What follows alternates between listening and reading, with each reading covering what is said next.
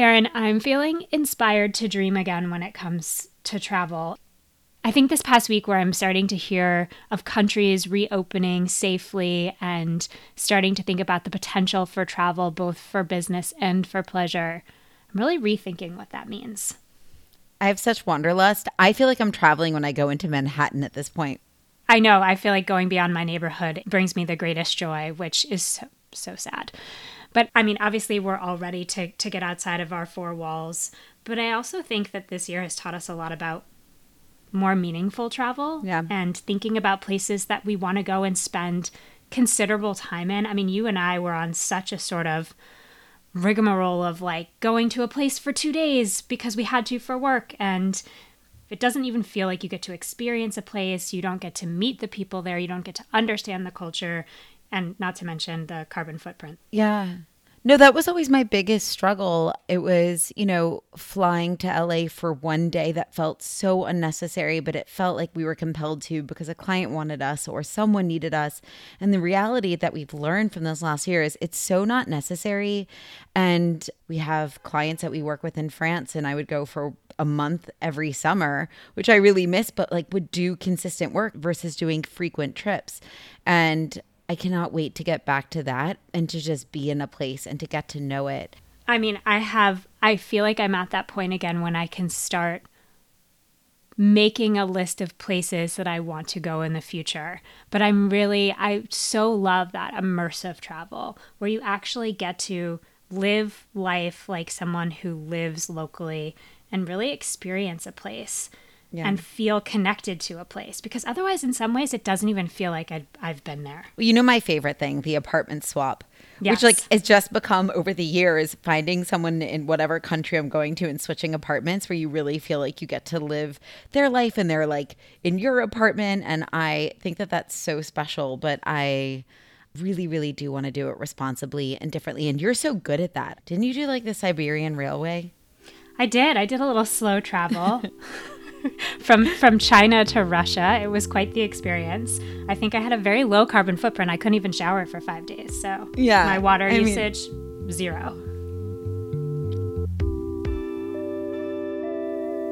I'm Melody Serafino. And I'm Erin Always.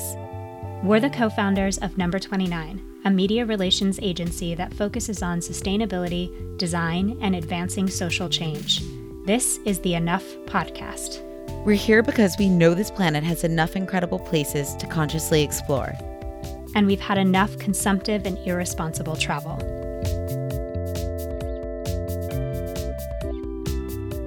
I mean, I have to say the place that I most want to go, which we were planning this trip before the pandemic hit, was to Iceland. I am dying to visit. I know you've been, but we were planning this trip for work to go see some sustainable aquaculture, but also 66 North, one of our clients there, to see how they make all of their outerwear. And it feels like that could be a possibility in the near future. And also, Iceland is very connected to our guest today, who has actually been to Iceland 44 times, which kind of blew my mind.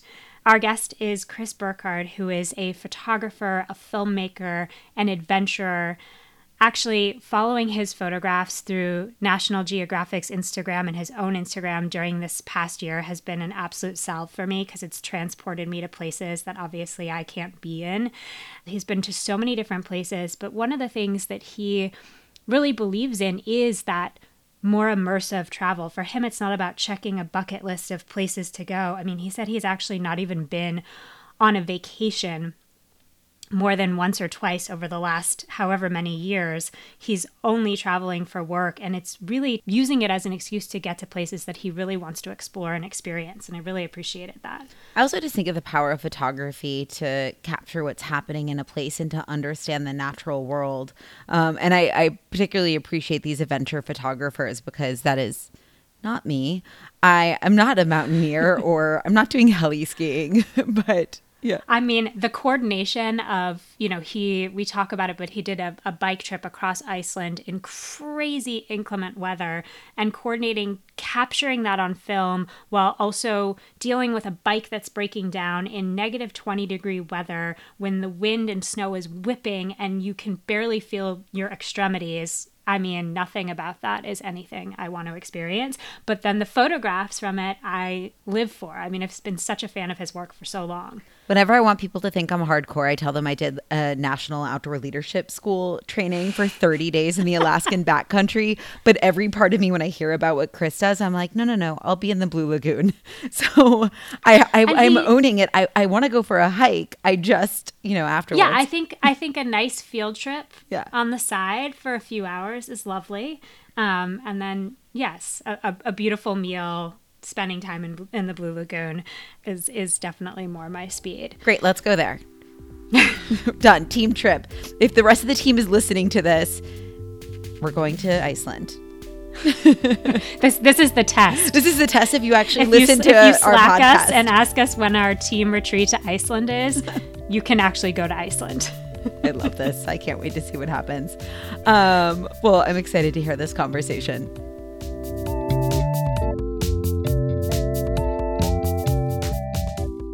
I want to understand, what was your journey to photography? How did you end up becoming a photographer, filmmaker, adventurer, etc.?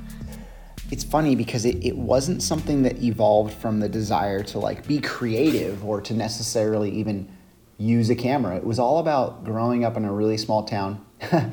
The world that I knew around me just felt really small, and I wanted to see what was out there, and I buried myself in magazines, and I was kind of just drawn to see what was out there. And so when I picked up a camera, it was this idea that maybe this tool could in some way open up a door for me and take me places. And obviously I fell in love with the process. I fell in love with the camera itself. And pretty soon it evolved into something that was a full-blown obsession and passion. But in many ways, it was that desire to just know the world around me a little more. I was kind of sick of the 5 o'clock dinner conversations and stuff like that. And I had a desire for more. And I was looking for a way to experience that. Where did you grow up? I grew up in Central California, and I still live there today, actually. A small town called the Five Cities, which is 5 tiny, tiny towns, little cities. And they're all coastal, and so I grew up by the beach, and I live in Arroyo Grande now, just on a couple acres, kind of near the ocean. So, it's funny, when you grow up in an environment like this, you're so eager to leave, but very quickly after traveling around the world, I was like, well, this is pretty much as good of a place as ever to come back to. The world kind of throws you for a whirlwind sometimes, and you realize, or you come to realize, what's important, and maybe what was important was always in front of you all along. Right. And so, we're talking a little bit about getting out into nature, and nature is so intrinsically tied to what you do. You've seen it transform up close through your photography. You released a book in 2019, I believe, called A Glacier's End, that includes aerial photographs of Iceland's glacial rivers, discusses the history of the country's river systems and the conservation efforts to preserve them. How has environmentalism played a role in your work, and how have you seen the planet sort of transform through your photography? I think in some way I didn't pick up a camera with the intention of, speaking out on behalf of nature or preservation of nature at all. I picked up a camera with the hopes of collecting a paycheck and getting stamps in my passport, right? I wanted to see the world, all those things.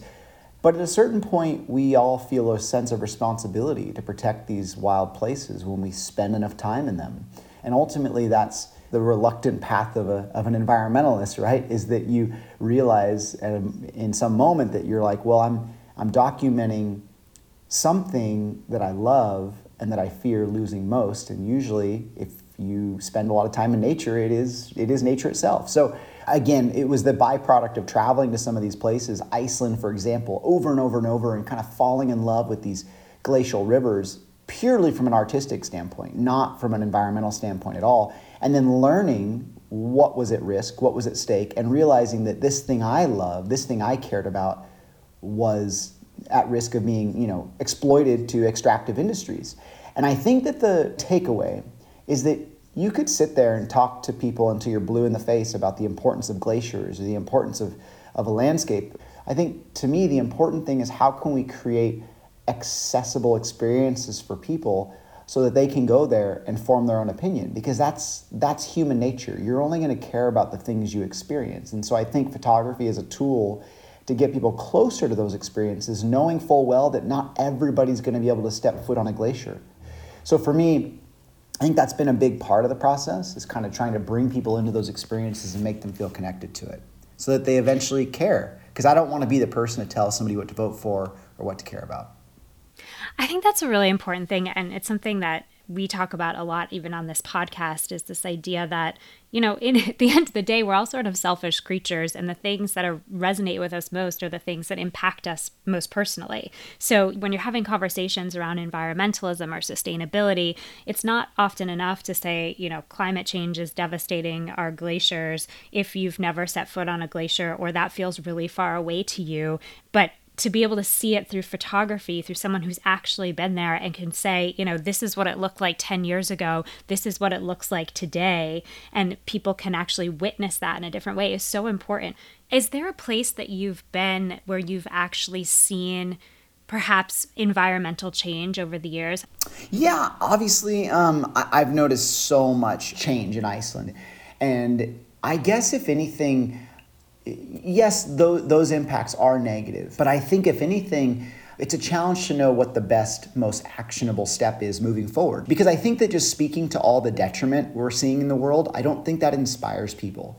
If anything, motivating and inspiring people to go see these places before they're gone, or to go see them and bear witness to them yourselves is a great message. But yes, I sadly have seen that all over the world, and I'm very aware of the kind of impacts that the human footprint has on a lot of these places. And so that's kind of been just something that I've tried to catalog myself.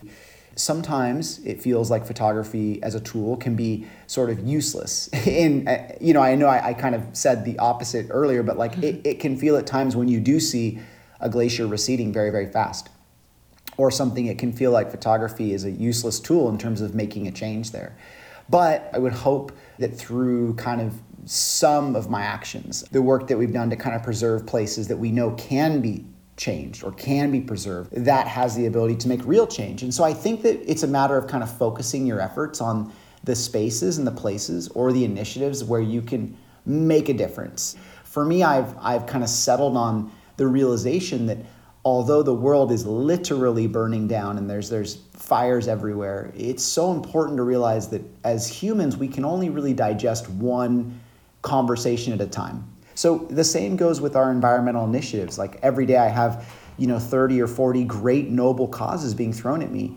Does that mean I should accept all of them and try to whittle myself down to a tiny bit of effort? No, I would rather try to see through something meaningful to me through the legislative process and through policy to see real change occur.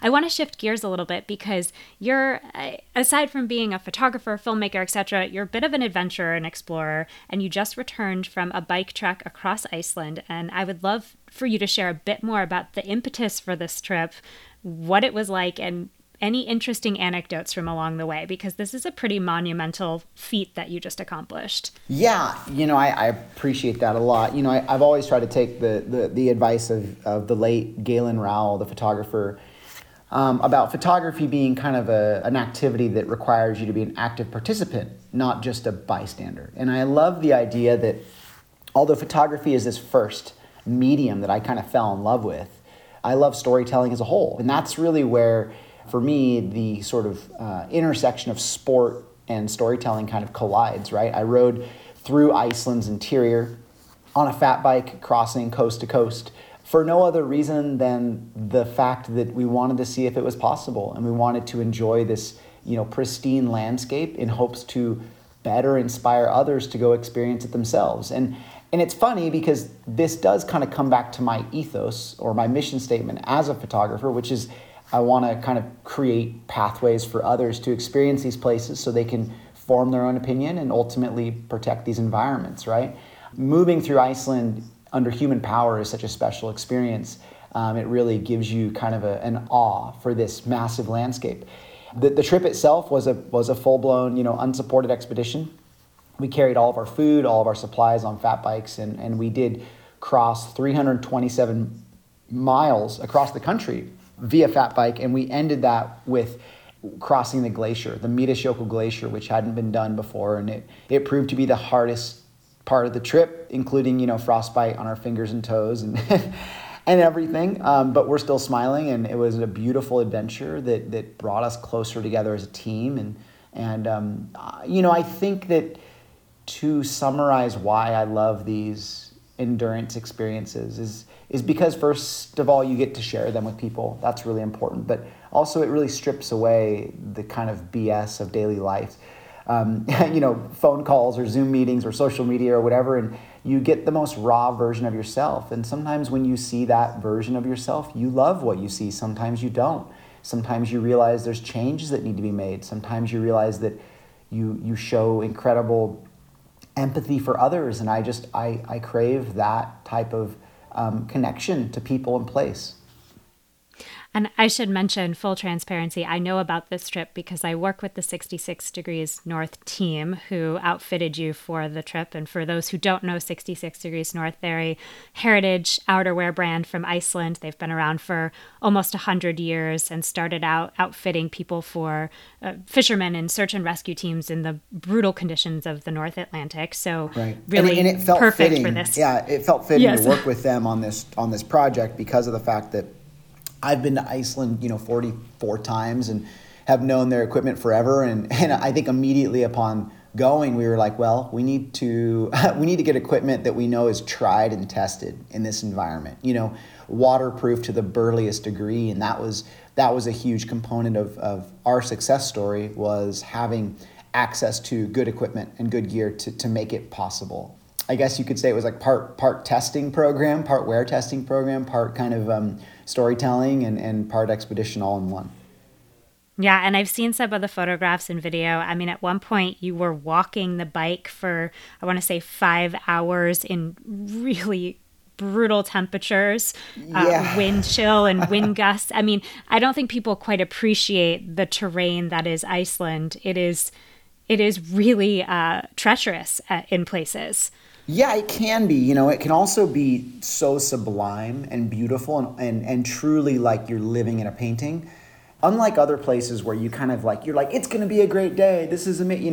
In Iceland, it's like you're having this transcendent experience. And then 10 minutes later, you're like, oh my gosh, my nose is going to get frostbite. and it really does happen within the hour, within the day. And I've noticed, as always, if you do push through some of these harder moments, you tend to be gifted with these sublime ones. And I've tried to really appreciate those and be grateful for them when they come.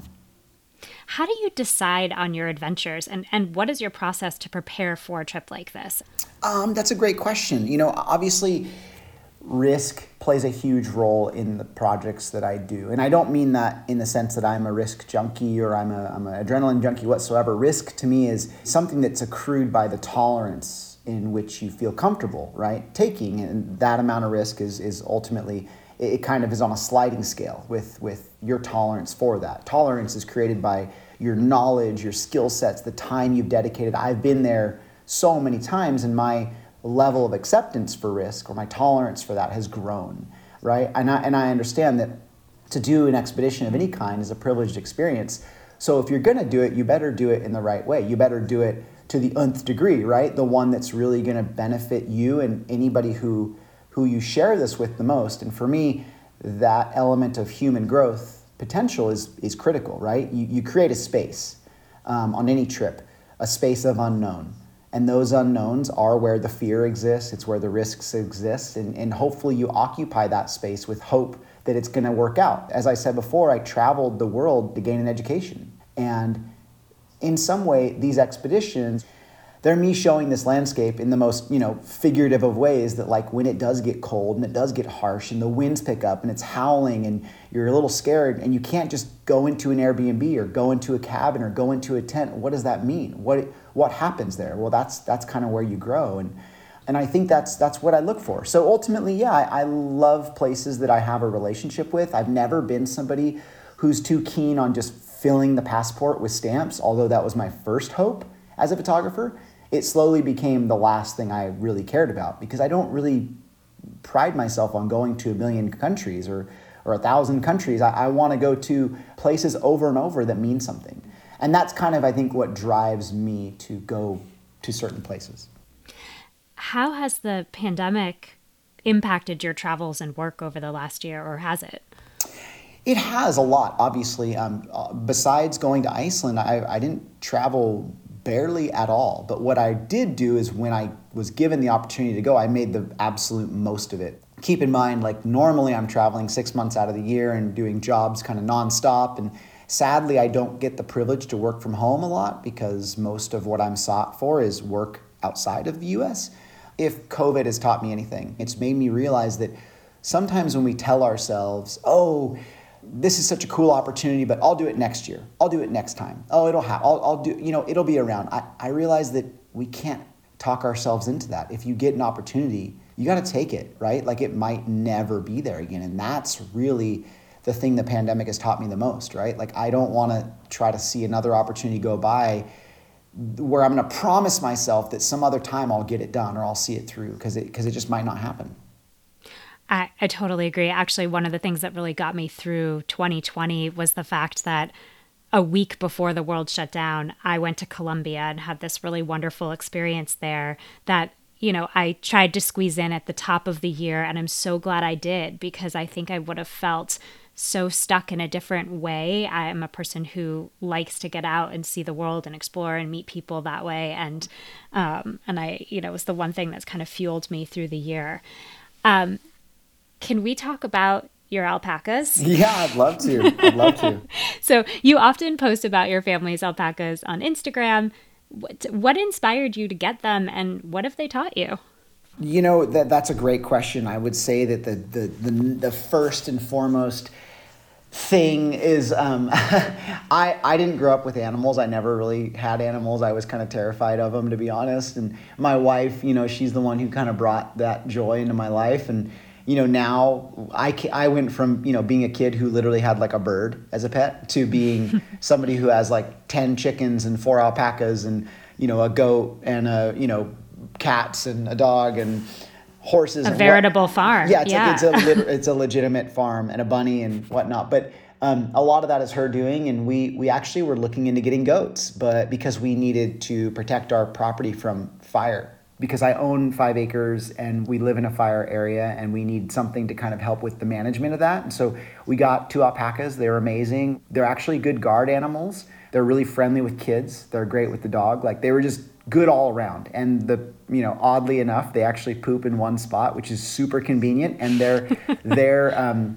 dung or whatever is some of the most usable poop for fertilization. So there were all these perks. So we got them and then we just kind of fell in love. And all of a sudden we're like, we need to breed these animals. They're so amazing. And so we did. And they're a little pack of 4. They function a lot better and it's a lot safer for them to have a herd, right? They're herd animals. They can die if they're alone because of sadness. Oh, wow. So, oh my gosh, yeah, I didn't know wild. that. They're really cool. So it's kind of was like we went all in and now we're alpaca owners and we love them. And so that's kind of the whole reason behind it. Well, and what a nice emotional support animal to have over the last year to be able to go out and sort of cuddle your alpacas and have them bring you joy and spend quality time with them. That's really lovely. You have young children, and what do they think of what you do and how do you share what you do with them? Yeah, that's a wild question because to be honest, it is so challenging with I have a 7 and a 9-year-old and sometimes I'm just like, I don't even know if they know what dad does for a living. Right. And then other times I'm like, I don't even know how to share this with them in some ways. But I do my best. When I'm on trips and I'm on travels, I try to send them videos and interact as much as I can. And when the opportunities are right and I'm not going somewhere that's like chasing a volcano or spending 10 days in a van with a bunch of stinky dudes or whatever it is, I try to bring my family along with me. And I think that the importance of allowing kids to be a part of your experiences isn't so much that I need them to know that I'm a photographer and that this is what I do. It's more so that dad makes a living appreciating nature and documenting it, and I want them to have that same appreciation. So I think what we really try to do is prioritize that time outside. It's a hard thing because you want your kids to think you're cool, but the reality is they probably never will. So yes. I try to just provide opportunities for them to be inspired by what I do. But the one thing I've found with kids is that it's important to meet them where they're at. And what I mean by that is like, my son, like he loves animals and he loves lizards and he's all into these things. And so it's important for me to recognize that, like, as opposed to me always meeting up with him and just saying, hey, this is what dad's doing, this is what I'm up to, look where I was. I want him to be able to teach me something as well. I want him to be able to show me what he's doing so that we're meeting each other at a space where he's teaching me and I'm teaching him. Right. No, you're not imposing your world on him, but also being a part of whatever wonder he's exploring and discovering in his young life. Have either of your children shown any aptitude for photography, or are they still kind of too young to appreciate that?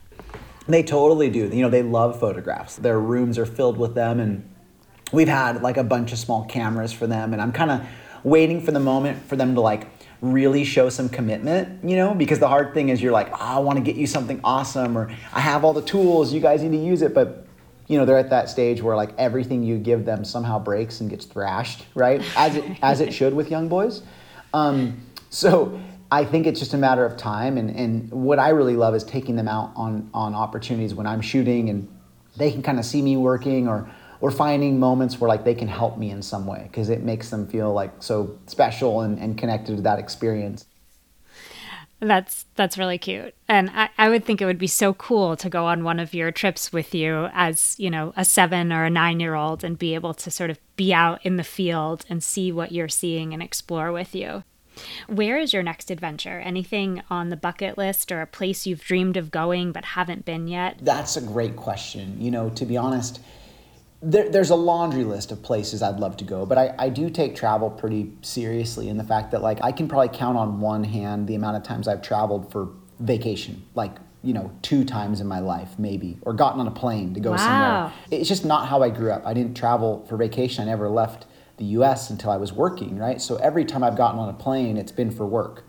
And so I think in some way, as much as I have this list of places I want to go, but I always try to find an excuse, a job to take me there, right? I have to find a reason. In some way, I just look forward to going back to places like Iceland or Norway or the Faroes or the Aleutians or the Kurils that I've been before and have a deeper, more meaningful experience, right? Because sometimes you go and traveling is like a drug. You go there and you scratch the surface and you feel like you just got like a little hit of dopamine and you're so excited, but you don't really immerse yourself. And I aim for full immersion if I can. So a lot of projects on the horizon, films. I'm making a film about this bike trip we just did, working on another film about a Native American photographer, a Diné Navajo photographer named Navajo Milo Fowler, and a couple other things of that nature. So yeah, there's always always balls in the air being juggled, right? Well, I don't want to take too much more of your time, Chris, because you've already been so generous with it. But I have one last question. One of the things that we like to do on this podcast is actually give people a takeaway or something that they can use in their own lives to take whatever small action it is to help make better choices for the planet. And so I'm curious if there's one small step that you recommend that someone can take to, and pardon the phrase, but we say this, unfuck the planet today. Yeah. To be honest, I'll tell you just a short story, which is that I did this gallery event with Paul Nicklin in New York at his gallery. I went to it. Oh. I know. No way. I Right. wasn't there when you were there necessarily, but I remember it was in Soho, right? Yeah. My husband and I went and saw that show. Yes. Cool. I love that. That's epic. I went to this gallery event and I was so blown away by, I've obviously always been a fan of Paul's work, and we had a conversation, Paul and I. And one of the things that he said that was interesting to me is in talking about Antarctica and the importance of preserving Antarctica for next generations, he said the answer or the key to like Antarctica or anywhere isn't that every person goes there and jumps on a plane and on a boat and goes there and documents it and sees it. It's that the right people go there. And that doesn't mean wealthy people or privileged people. It means people willing to open their mouths and share what they're experiencing. Because in doing so, you're addressing and you are becoming responsible and accountable and holding others accountable for these beautiful places and the protection that's there. And I've tried to take that mindset, what Paul said, and apply it to everywhere I've gone, which is that I don't just want to be a tourist. I don't just want to be a I want to be the right person to go to these places, the person who kind of opens my mouth and shares when it's meaningful. And I think that's, I guess, the advice that I have for the world is like, what makes me somebody who's willing to share, open my mouth? It can be as simple as just making sure that when you are sharing that immersive, life-changing, visceral caption about a place or an experience you had, you aren't just simply saying, the mountains are calling and I must go, right? Because that does the whole world a disservice to simply quote somebody else. Like, give me your own quote. Tell me what you thought about this place. And that can be on Instagram or in a magazine or in a film or what have you, and or just in conversation. And I think that's kind of one of the answers. The easy lift, right? The one that hopefully everybody can maybe apply to their own life if they find themselves in an environment they want to protect.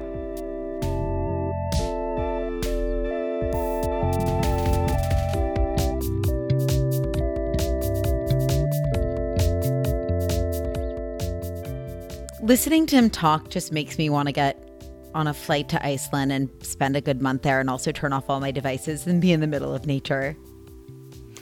Yeah, and it just makes me want to really be thoughtful about where I go next and what I do when I'm there and how I act when I'm there and the time that I spend when I'm there, and really just being thoughtful about future itineraries. Also, I know his photography so well. It's just so iconic, so beautiful. But to hear the stories behind how he approaches his work, it's really incredible to get a sense of who he is, how he works, and to think about travel through his eyes and his lens. The respect that he has for the natural world when he's in these places and what he's been able to see up close and personal, and the changes in landscape and terrain over the course of the years that he's been doing this job, because it is a job for him as much as he loves it and he's passionate about it. Yeah, I mean, it is really disconcerting to think about and think back to like what Croatia looked like when I visited, how many tourists were there, like those big cruise ships that were docking, and the waste that is created as a result of this kind of travel, or destinations that become like Instagram famous and then everyone flocks there and just totally destroys it. I hope that we don't go back to that, or that there is like a different kind of travel.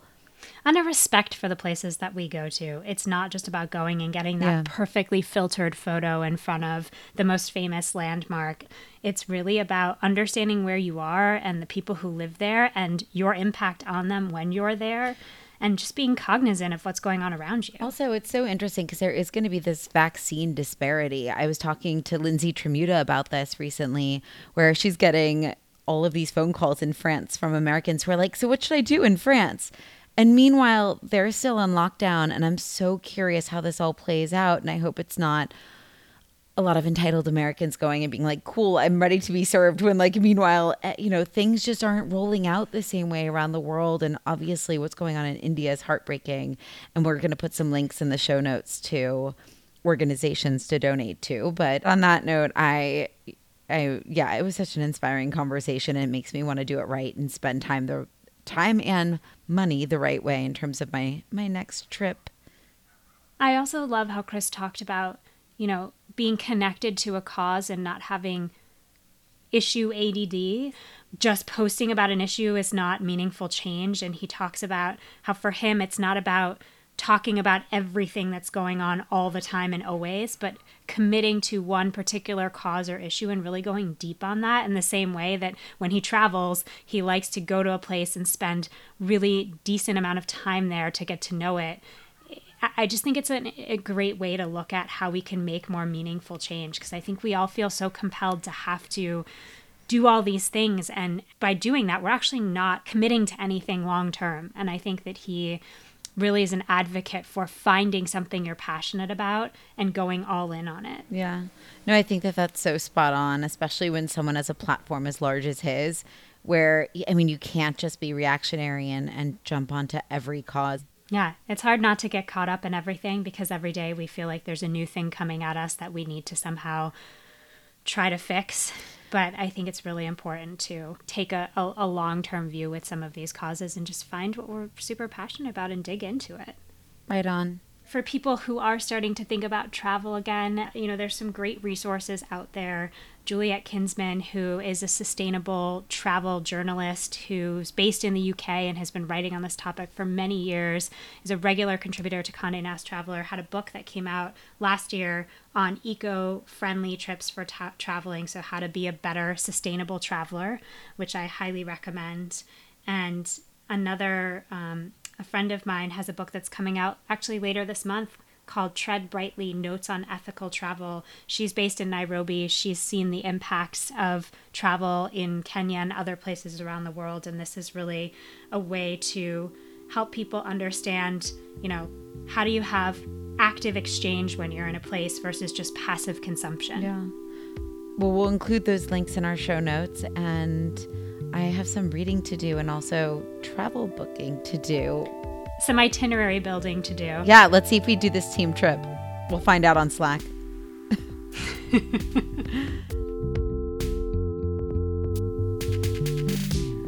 Enough is a podcast from Number 29 and Pineapple Street Studios. It's produced by Xandra Ellen. Pineapple Street Studios executive producers are Jenna Weiss-Berman and Max Linsky. Original composition by Hannes Brown. For more information on Chris, the books we mentioned in today's podcast, and Number 29, check out the links in our show notes.